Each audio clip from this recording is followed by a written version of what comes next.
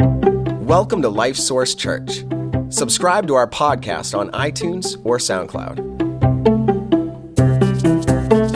Today you're going to hear a message from Pastor Walt that we hope encourages you.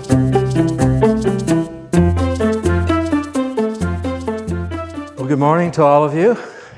Good to see you here today to worship the Lord and to listen for His voice as we open His Word.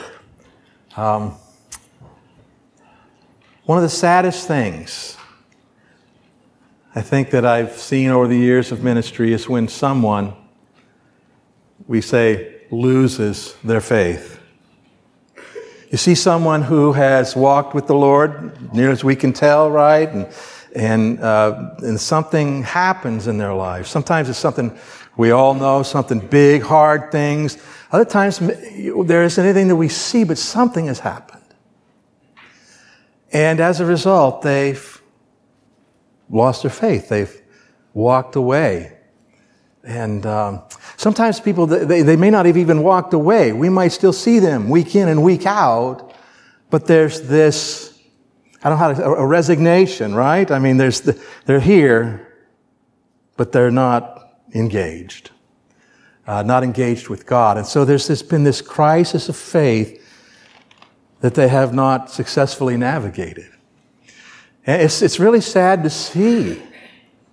When we think and consider that and we saw the first week of this series this summer, that without faith, it is what? Do you remember? Impossible to please God. And so these people who lose their faith, not only are they dealing with in their own life whatever is brought to them that point, and then with a loss of faith, a loss of hope, at the same time that they're putting themselves in a place where their lives aren't pleasing to God. And that doesn't mean God's up there and angry with them and going to get them, but they're missing what they were made for, really. And that may have happened to some of you here. You may have been there in your life. You might be there now, or you might be almost there now. And so what we need is what I'm calling persevering faith. Faith that perseveres. Go ahead and go to that if you would, Mitchell. The persevering faith. Faith that perseveres. And what do we mean by persevering faith? Well, persevering faith is this. It's the kind of faith that continues to motivate and guide a person in spite of difficulties, crisis, oppositions, failures, and whatever else might be on that list. Faith that somehow or other manages to continue through those things and comes out on the other side of those things.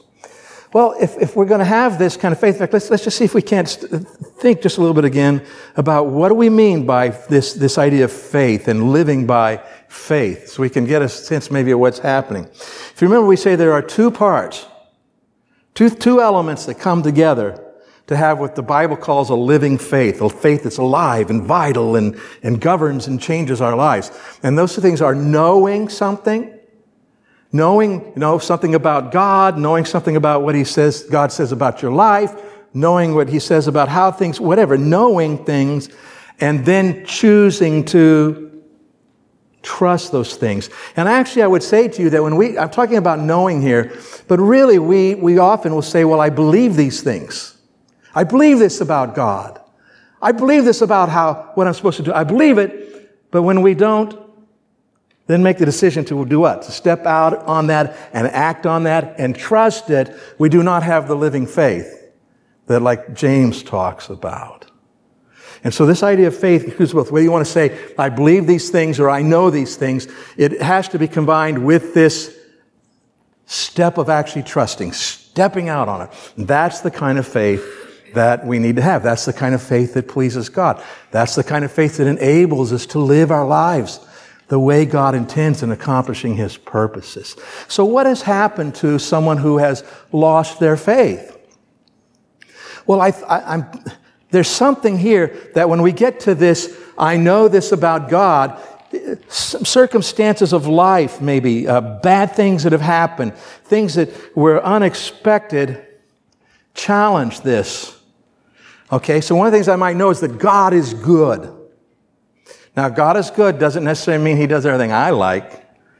I think lots of things are good for me, but God doesn't necessarily agree. Who's right? Yeah, I know you say that about me. How about in your own life? Who's right? God is right. But the point is, we get this place and we say, well, wait a minute. I don't have this confidence anymore that God really is good because He allowed this to happen, or this didn't happen, or what, I did all this and all those kinds of things. And so we find ourselves not sure, and so therefore we don't take this faith step, okay? And I think that's pretty much where that works. It could be that things have happened in our life where we are angry with God. And it isn't that we don't know, but we're angry with God for some reason, really because we aren't seeing something right. But nonetheless, we find ourselves feeling angry, and so we're not going to take that step. And so what we have to do is figure out how do we live our lives and how do we think about things and how we approach things so that we don't get to that place where we're not going to take this trust step. We're not going to have that faith. And so let's do this. Let's go to the Word and see. Let's look at the story of Joseph. Talk about someone who has persevered in their faith. All right, this is Joseph. So let's take a look at his life and see what we can learn that might help us to be able to persevere. And you may have be living your life and not yet experienced that thing that challenged your faith that big. My guess is that you will. The longer you live, the more likely you are to face something that's going to challenge what you believe and how you live. And if not, it could be that Jesus talked about the love of many growing cold. That can happen too. So let's look at Joseph's story here. And true story, by the way. We're going to be in Genesis 37 to start with. I really encourage you to follow along with us. If you don't have your own Bible or in the Bible in your phone, pick up one of the Bibles that are under the chair in front of you. We're going to start on page 42. It'll really help you as we go through this stuff. Now, Joseph is the son of Jacob's favorite wife. I have a favorite wife too. Glenda is my favorite wife. But what we see in Joseph's day is that because of his uncle Laban's deceitfulness to him, Jacob has loved Rachel and wants to marry, but because Laban has deceived him, he ends up with two wives. Okay, Leah and Rachel. And then because of this competitiveness between these two wives, Jacob ends up with two more wives. Now, not to be confusing here, understand that from the beginning, God's will has always been one man and one woman committed for life. That's God's way for marriage. But the reality here is that God is not going to give the law to Moses with all the detailed regulations for several hundred more years here. And so Jacob and they're just living according to the customs of their land, all right? I'll just stop there. But anyway, the point is that Joseph is the first son from his favorite wife, Rachel, the one he originally wanted to marry. And that kind of sets up some things here. You remember the tension between Jacob and Esau, and Isaac had a favorite, and it caused dysfunction, didn't it? But we're going to see as well that there is a significant amount of dysfunction in this family because really they hadn't followed God's ways, and that causes these problems. It's at the root of these problems. So let's start in chapter 37. It says, "Now Jacob dwelt in the land where his father was a stranger, in the land of Canaan. This is the history of Jacob." And really, I think that refers more to all that he's just given. But now the history of Jacob and his story is going to turn to his son's story, Joseph. "Joseph, being 17 years old, was feeding the flock with his brothers. And the lad was with the sons of Bilhah and the sons of Zilpah." Now, these were Jacob's wives because they were the handmaidens of his real wives. You see how it gets messed up when you don't do things God's way? Anyway, there's a tension here because they have these different mothers, and they're all in the same family. And so the lad was with the sons of Bilhah and the sons of Zilpah, his father's wives. And Joseph brought a bad report of them to his father. Joseph is the younger brother here to all of these guys. Younger brothers are wonderful things, right? They can be such blessings and they can drive you crazy. Well, so these guys weren't very happy about this. I mean, right? Does that make sense? You know, maybe they were messing around, maybe they weren't watching the flock the way they were supposed to, maybe whatever. And Joseph comes home and says, Dad, let me tell you what they're doing. Okay, so they were not happy. He brought a bad report of them to his father. Now Israel, remember God, in our last week we saw that God had renamed Jacob Israel. Sometimes he's called Jacob in the text now, sometimes he's called Israel. Now Israel loved Joseph more than all his children because he was the son of his old age. Also, he made him a tunic or a coat of many colors. Do you see a recipe for problems here? Right. So Joseph is his favorite, and everybody knows it. Verse 4. But when his brothers saw that their father loved him more than all his brothers, they hated him and could not speak peaceably to him. There's tension in this family. Now, Joseph had a dream. By the way, is it Joseph's fault that his father loves him more? No, it isn't his fault. Okay? He hasn't done anything wrong here. Now, Joseph had a dream, and he told it to his brothers, and they hated him even more. So he said to them, please hear this dream which I have dreamed. And so we're going to figure out real quick why they hated him even more. He says, there we were, binding sheaves in the field. Then behold, my sheaf arose and also stood upright. And indeed, your sheaves stood all around and bowed down to my sheaf. So the idea is, they're wrapping up whatever these, they're harvesting, sheaves. And Joseph says, mine stands up and all of yours bow down. So what's he saying? You guys are going to bow down to me. Okay? Verse 8, and his brothers said to him, shall you indeed reign over us? Or shall you indeed have dominion over us? So they hated him even more for his dreams and for his words. Okay?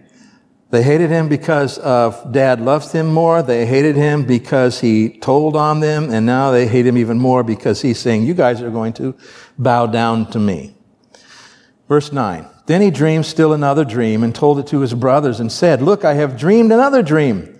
And this time the sun, the moon, and the 11 stars bowed down to me. So he told it to his father and his brothers, and his father rebuked him and said to him, what is this dream that you have dreamed? Shall your mother and I and your brothers indeed come to bow down to the earth before you? So they're getting this idea, this picture, because Joseph has 11 brothers, and he had then the sun and the moon representing mom and dad, and they're all bowing down to him. Okay? Verse 11, and his brothers envied him. But his father kept the matter in mind. So even though he's saying, what are you saying, Joseph? He thought about it, pondering this. Then his brothers went to feed their father's flock in Shechem. And Israel said to Joseph, are not your brothers feeding the flock in Shechem? Come, I will send you to them. So he said to him, here I am. Then he said to him, please go and see if it is well with your brothers and well with the flocks, and bring back word to me. So he sent him out of the valley of Hebron, and he went to Shechem. By the way, it's about 48 miles that he covered on foot here. 3 days, hard 2 days. Okay? Verse 15. Now a certain man found him, and there he was, wandering in the field. And the man asked him, saying, what are you seeking? So he said, I am seeking my brothers. Please tell me where they are feeding their flocks. And the man said, they have departed from here, for I heard them say, let us go to Dothan. So Joseph went after his brothers and found them in Dothan. So another 14 miles he has to go, probably another day. Verse 18. Now when they saw him afar off, they were really happy to see that their brother was coming to visit. What happened previously when brother came to visit them with the flocks? He went back and did what? Told Dad everything. Okay.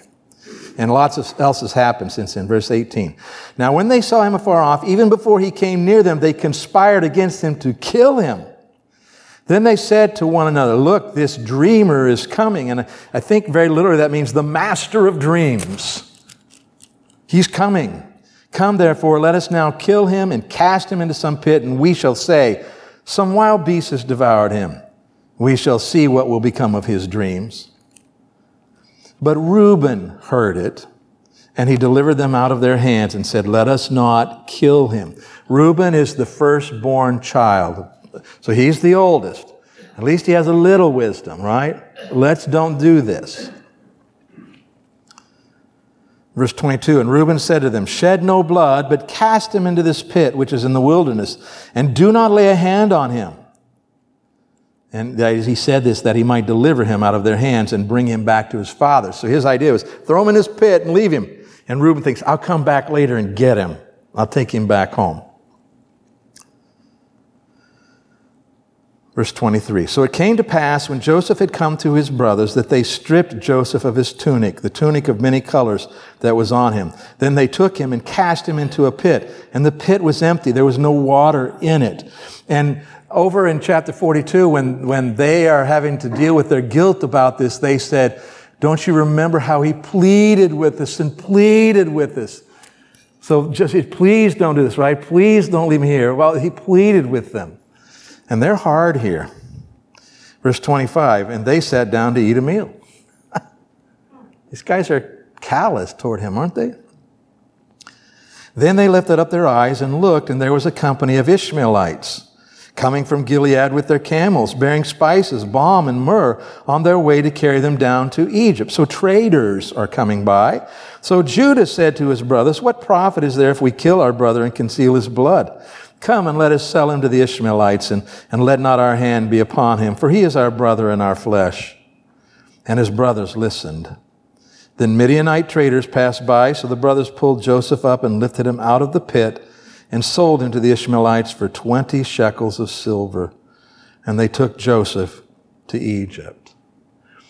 That's probably, with Reuben not being there and Benjamin, that's just a little over 2 shekels a person. They sold their own brother into slavery.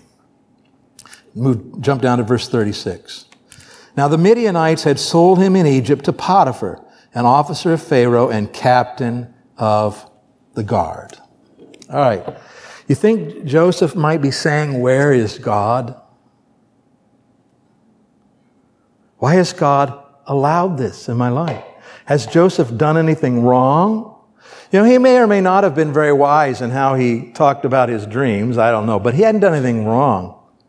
And here he is. He has now been betrayed by his brothers and sold into slavery. And he finds himself as a slave in Egypt. Talk about a change in your life circumstances. And so it'd make all the sense in the world for him to be saying, where is God in all this? Why has God allowed this? Maybe has God done this? And so when we see this, this is exactly the kind of recipe we're talking about that brings this place to people to place. Say, well, wait a minute. What I thought about God, maybe it's not really true, right? I'm doing what's right, and yet these things have happened.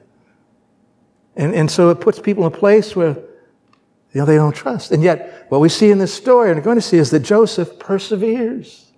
His faith continues. So how in the world could that be?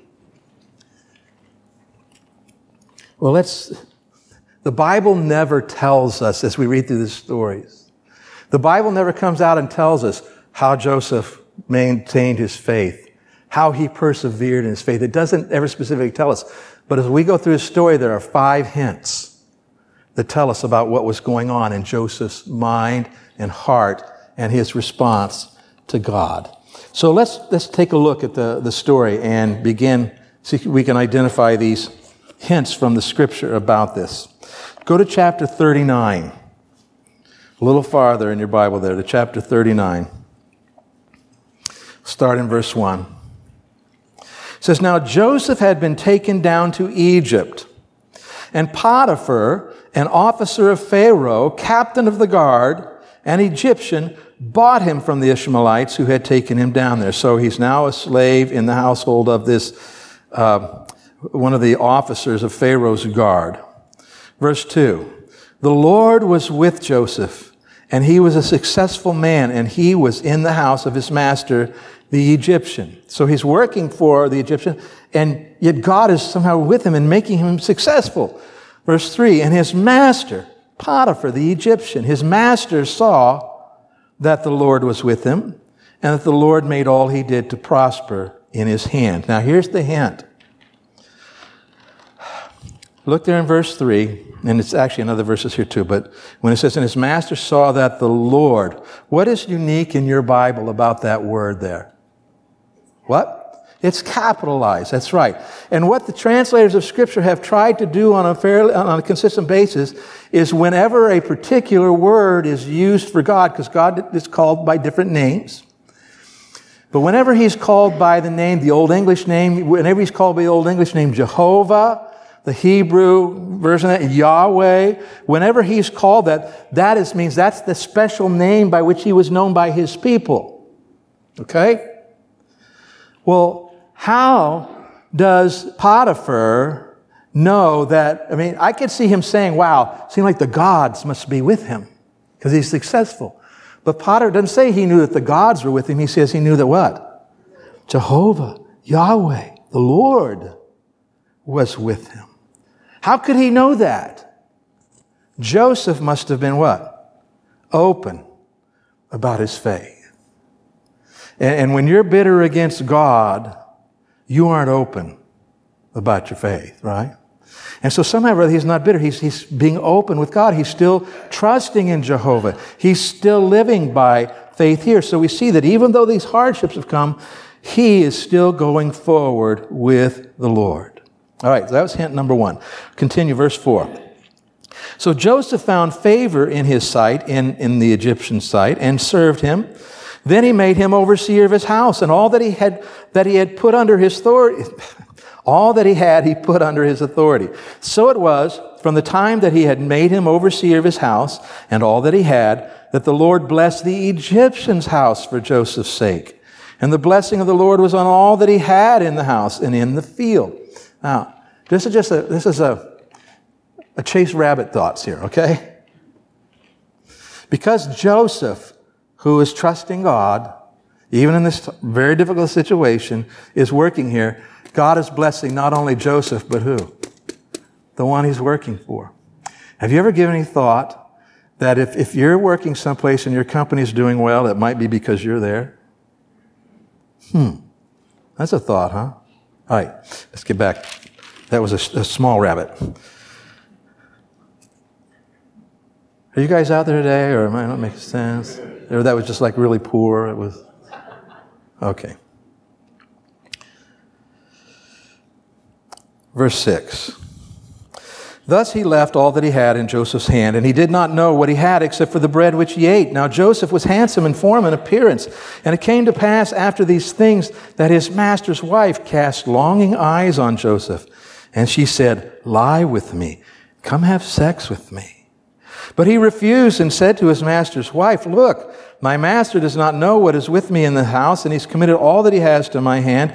There is no one greater in this house than I, nor has he kept back anything from me but you, because you are his wife. That's all he would have had to say. I'm done. But then he continues, how then can I do this great wickedness and sin against God? Hint number 2. Even in these circumstances, Joseph is still saying, God's ways are the right ways. It's what God says about how I live that matters. Right? You see that? Okay? This is a thing about my relationship with God and how I'm living my life before God and what God desires from me. So we see Joseph thinking about life this way, even though these other things have happened to him. Verse 10. So it was as she spoke to Joseph day by day that he did not heed her to lie with her or be with her. But it happened about this time when Joseph went into the house to do his work, and none of the men of the house was inside, that she caught him by his garment, saying, "Lie with me." But he left his garment in her hand and fled and ran outside. And so it was when she saw that he had left his garment in her hand and fled outside, that she called to the men of her house and spoke to them, saying, "See, he," talking about her husband, "has brought into us a Hebrew to mock us. He came into me to lie with me, and I cried out with a loud voice." So she's accusing him now of attempting to force himself upon her. "And it happened when he heard that I lifted my voice and cried out, that he left his garment with me and fled and went outside. So she kept this garment with her until his master came home. Then she spoke to him," to her husband, Joseph's master, "spoke to him with words like these, saying, 'The Hebrew servant whom you brought to us came in to me to mock me. So it happened as I lifted my voice and cried out that he left his garment with me and fled outside.' So it was when his master heard the words which his wife spoke to him, saying, 'Your servant did to me after this manner,' that his anger was aroused. Then Joseph's master took him and put him into the prison, a place where the king's prisoners were confined. And he was there in the prison. And I would say to you that I think Potiphar's anger here was not just because he necessarily believed everything his wife said. Because I think if he believed everything his wife said, he would have just had Joseph killed. Done. He doesn't have him killed. He hasn't put in prison, and not just any prison where the king's prisoners are. Probably a little better situation, okay? So anyway, but nonetheless, here is Joseph. What has Joseph done? What was right? Right? What had Joseph done? Chosen to believe God and to do what God would have him do. And what has happened to him? We wouldn't call it a good thing, would we? He's been falsely accused, he's innocent, and he is thrown into prison for doing what's right.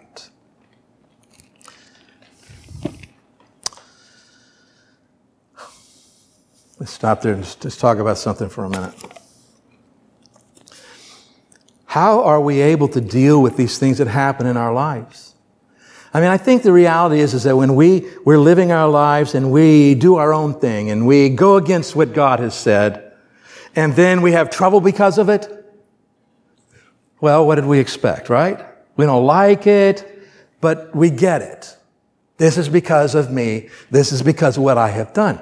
But when we have done what is right, very purposefully and consciously in our minds, tried our best to be faithful and to do what's right, and then bad things come into our lives, hurtful things, that is when we find ourselves saying, "What's up with this, God? How do we deal with this?" Well, in the New Testament, Peter talks about this idea of suffering.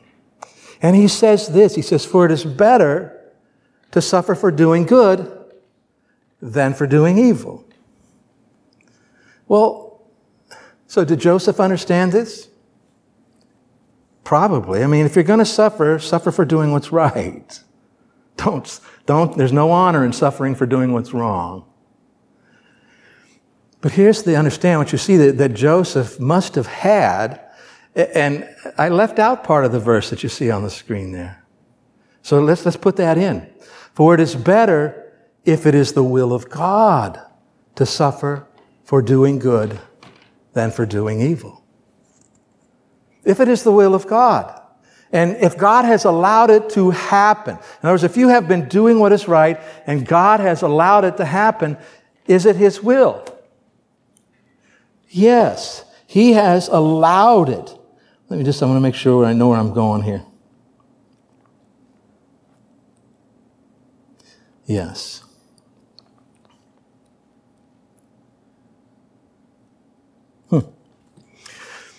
So, our tendency here is to feel like I've done what's right, therefore what's right ought to happen to me. Right? That's kind of natural way of thinking. And when it doesn't, how do we respond? How do we handle that? And here's what I want you to know. If you are doing what's right and you suffer for it, be assured that God is at work in your life. Okay? Be assured that God is at work in your life. Because here we are, we've done what's right, and now we're suffering for it, and we tend to think, God has abandoned me. Right? Is that our tendency? Where is God? That's the question. Where is God?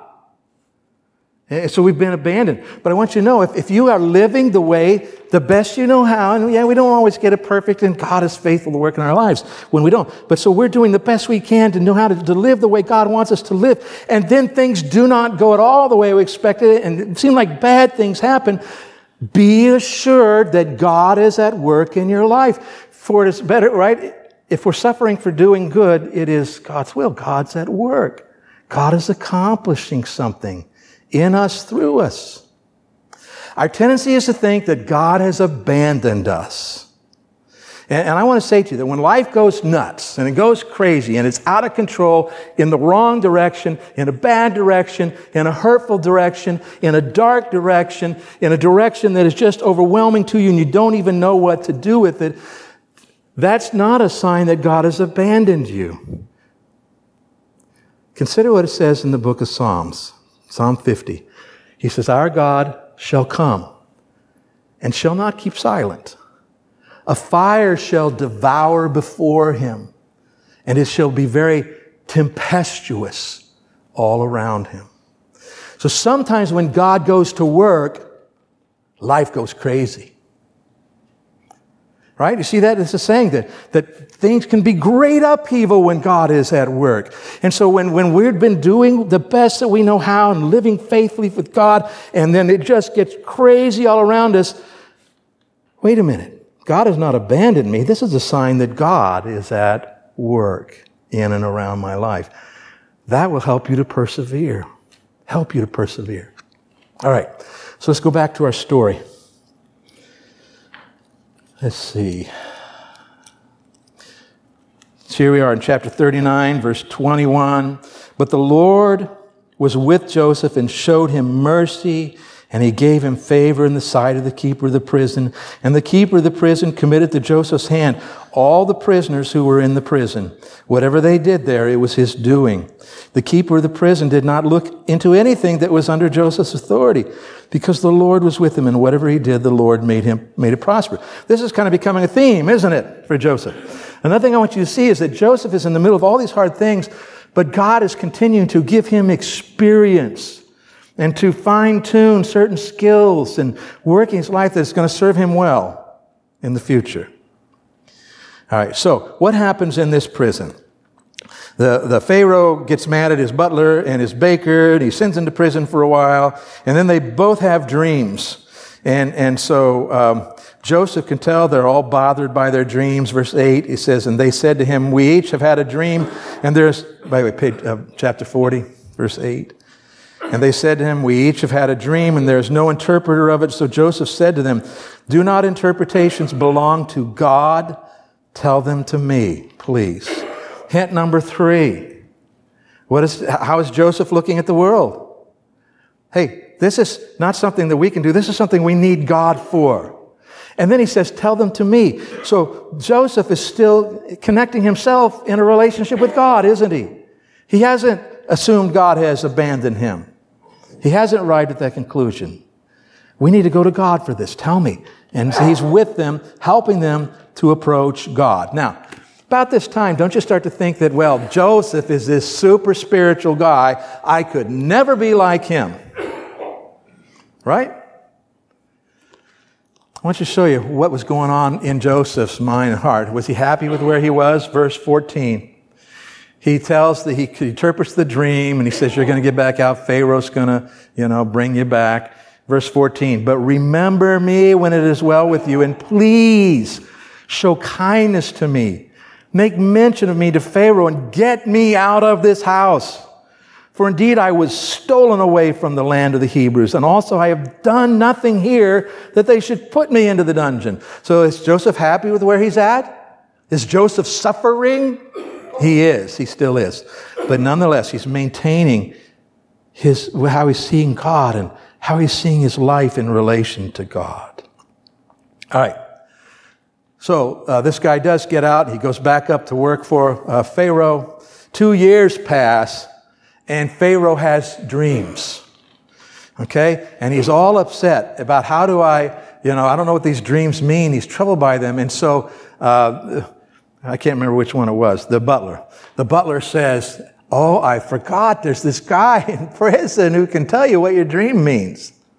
All right, so verse 14 of chapter 41.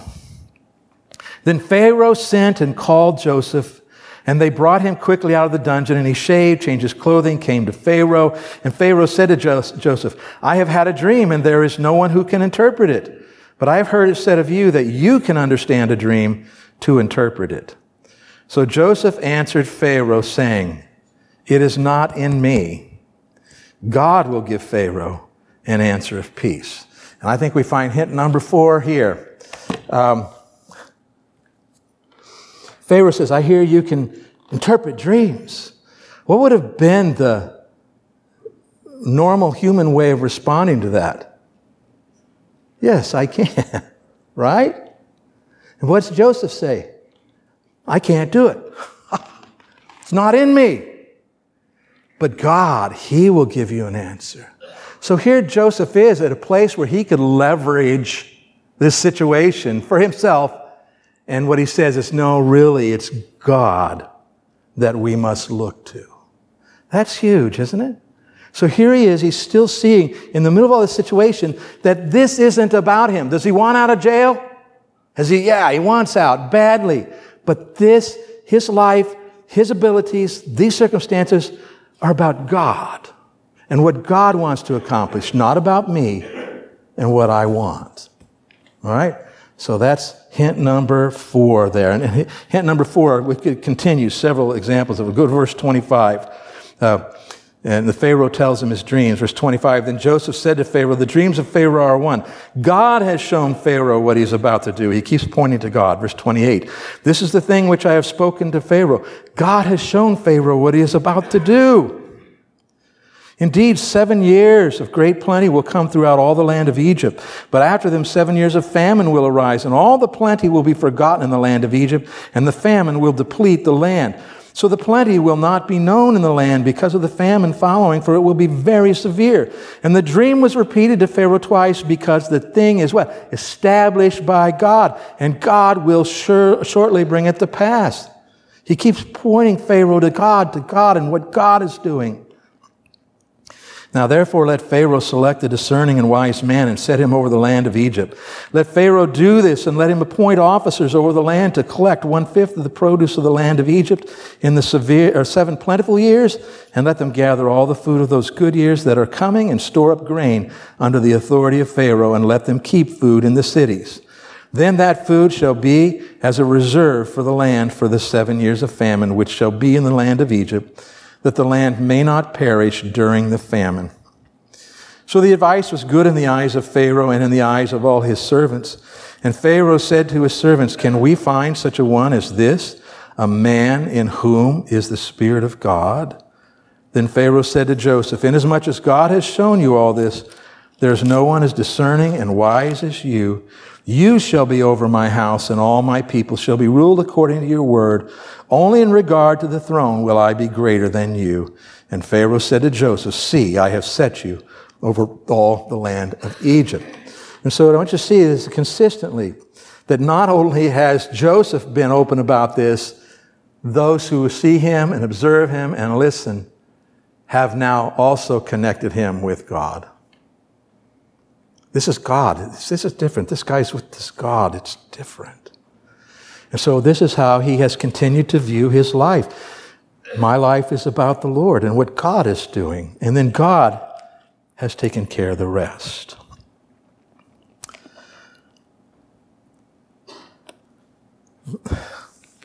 So Joseph's got it made now, right? He's the head over all of Egypt except for Pharaoh. He's got it made. Well, stop and think about it for a minute. Think about it. Maybe you're a teenager here, or you were a teenager. I mean, you're a teenager, and someone kidnaps you. Okay, they kidnap you, and they cart you away to a country where slavery still is allowed. And it is, I take you to India where they estimate there's 18 million people in some form of slavery still. So they take you to India and you are there and you're being forced to work for someone and you have to learn the language and learn the culture and you're hard labor working in this. And then you make a choice to do right and you get thrown in jail. Now you're in jail in this place and you're working there and then finally you get an opportunity to get out. They bring you out for some reason and the end result is that now you are given this huge responsibility that you have to work to try to make sure everybody's getting fed in India. And so you're doing that. They give you an Indian name now. You don't get your own name anymore. They give you an Indian name. And then they give you an Indian wife who's connected with the religion of India. You're thrilled, aren't you? No, you're not. I mean, you may be in a better position than you were, but this is not good. This is not what you looked for. This is not what you wanted. So, look what happens to Joseph here. This is what happened to Joseph. Verse 45, and Pharaoh called Joseph's name Zaphnath Paneah, and he gave him as a wife Asenath, the daughter of Potiphar, priest of On. So Joseph went out over all the land of Egypt. So he did this. Okay, and this is his situation. It's better than it was, but it's not what he would have wanted. And I think we see hint number 5 down in verse 51. He has 2 sons there. Let's go down to verse 51. Joseph called the name of the firstborn Manasseh. And the reason, because the name of Manasseh means cause to forget. And he says, for God has made me forget all my toil and all my father's house. He's put me in a situation where that all has to be behind me. Verse 52, in the name of the second he called Ephraim, for God has caused me to be fruitful in the land of my affliction. God has worked in my life here. I'm doing well. Hint number 5 is this. Joseph interprets his life in light of God and what he's doing. He isn't interpreting his life this way. He's interpreting his life this way. And if you're interpreting your life this way, you're going to get to this point with faith and say, I don't know, and not go. But when you're interpreting your life this way, you're going to say yes to God and believe. So get this about Joseph. Joseph believed the right things about God, and he believed the right things about his life, about life. He believed that God was good. He believed that God was all-knowing. He believed that God was capable of doing whatever needed to be done. He believed that God had plans and purposes that were bigger than Joseph. He believed those things. He believed about his own life, that his life was about glorifying God. His life was to be lived the way God said. That whatever circumstances of life he found himself in, that he still needed to figure out, how do I respond to God and honor God in these circumstances? His life was not about my comfort, my pleasure, my plans. It wasn't about that. And because of this, because he believes the right things about God and believes the right things about his life, what happens with his faith? It perseveres. It perseveres. So there's really 2 big questions you and I need to answer. What do you believe about God? And what do you believe about the purpose of your life? Because you got to settle this in your life. And it starts, you see right there we say surrender. We surrender to the Lord. My life is not about me, Lord. My life is about you, your plans, your purposes. And so that means whether things are going good the way I like them to go, or whether things get terribly hard the way I don't want them to go, doesn't matter. I am surrendered to you, and I am going to live. Here's what I know about you. I know all these things, and I'm going to trust. Does that mean you like everything that's going on? Does that mean you wouldn't change it if God gave you the ability? No, it doesn't mean, of course you would. But it doesn't matter. We're saying, God, in this circumstances, no matter how dark it is, no matter how hard it is, no matter how long it goes, I am yours. I belong to you. My life is yours to use as you see fit. I want to honor and glorify you with my life. And by the way, little parenthesis thought here, in the long run, that will always be what's best for you. In the short run, it might not seem that way. But in the long run, and thinking not just this life, but eternity, living this way will always be best for you. When you finally conclude that my life is about glorifying God, believing the right things about Him and living those things out. Well, how do you know if you're there? How do you know if you're living that way? Well, finish this sentence. I will serve Christ faithfully unless.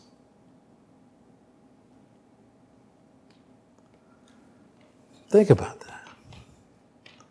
Unless it takes my health from me.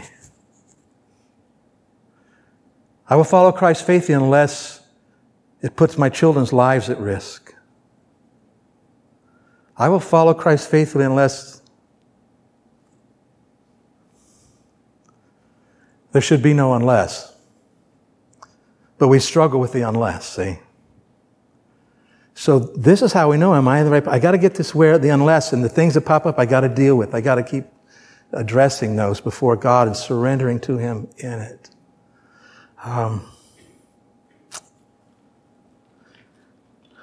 We need to serve Christ without hesitation and with no reservations. Nothing holding nothing back. That's what He calls us to.